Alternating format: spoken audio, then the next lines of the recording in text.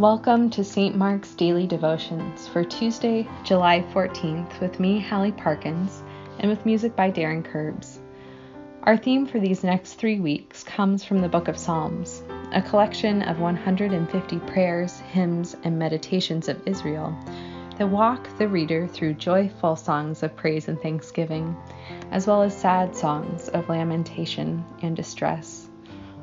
These prayers and songs bear witness to God's gracious act on behalf of God's people. Wherever you are as you listen, we invite you to let your heart be joined to ours as we remember the promises of God that span the generations.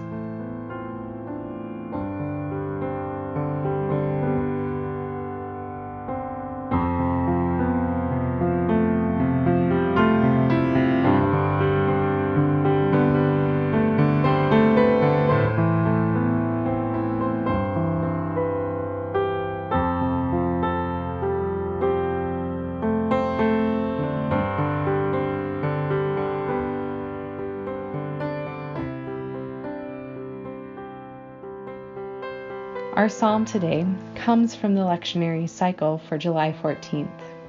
I will be reading the psalm from the translation of The Message by Eugene Peterson. This is Psalm 92.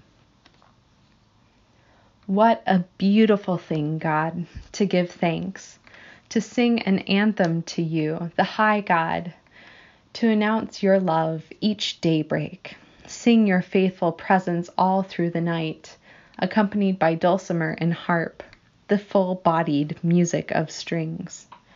You make me so happy, God. I saw your work and I shouted for joy. How magnificent your work, God. How profound your thoughts. Dullards never notice what you do. Fools never do get it. When the wicked popped up like weeds, and all the evil men and women took over, you mowed them down, finished them off once and for all. You, God, are high and eternal.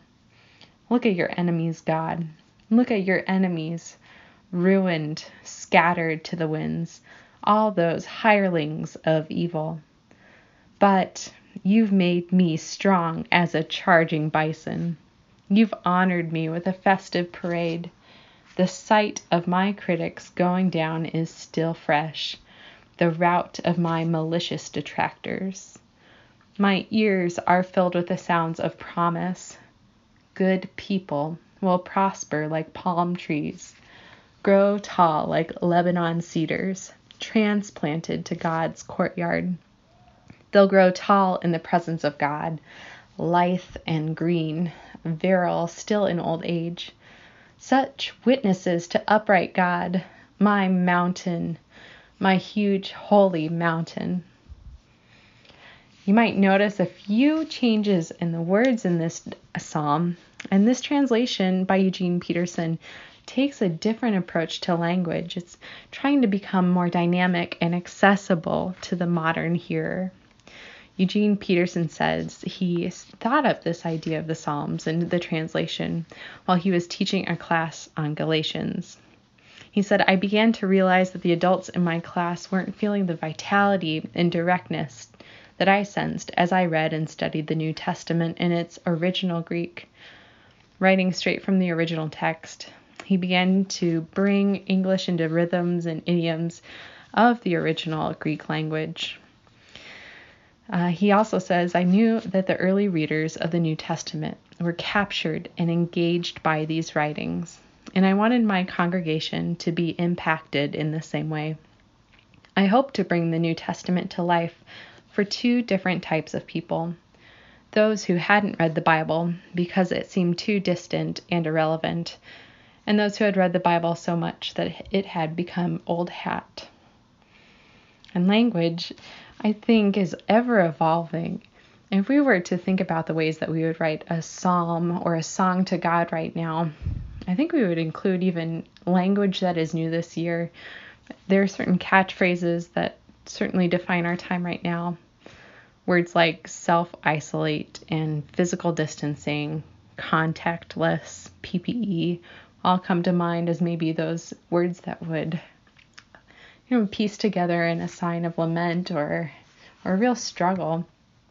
And then there are words like stovepipe, which means transmitting information to a higher level in an organization through isolated and narrow channels of communication that have really developed this year.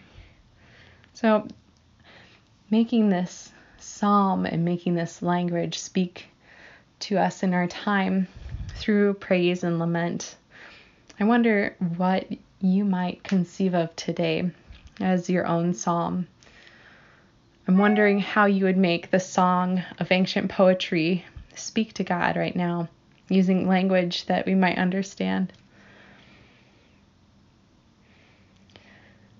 Let us pray. O God, you have called your servants to ventures of which we cannot see the ending, by paths as yet untrodden, through perils unknown. Give us faith to go out with good courage, not knowing where we go, but only that your hand is leading us and your love supporting us through Jesus Christ, our Savior. Amen. And as you go about your day, receive this blessing for your life. May God be merciful to us and bless us. May the light of God's face shine upon us. And may all the ends of the earth stand in awe. Amen.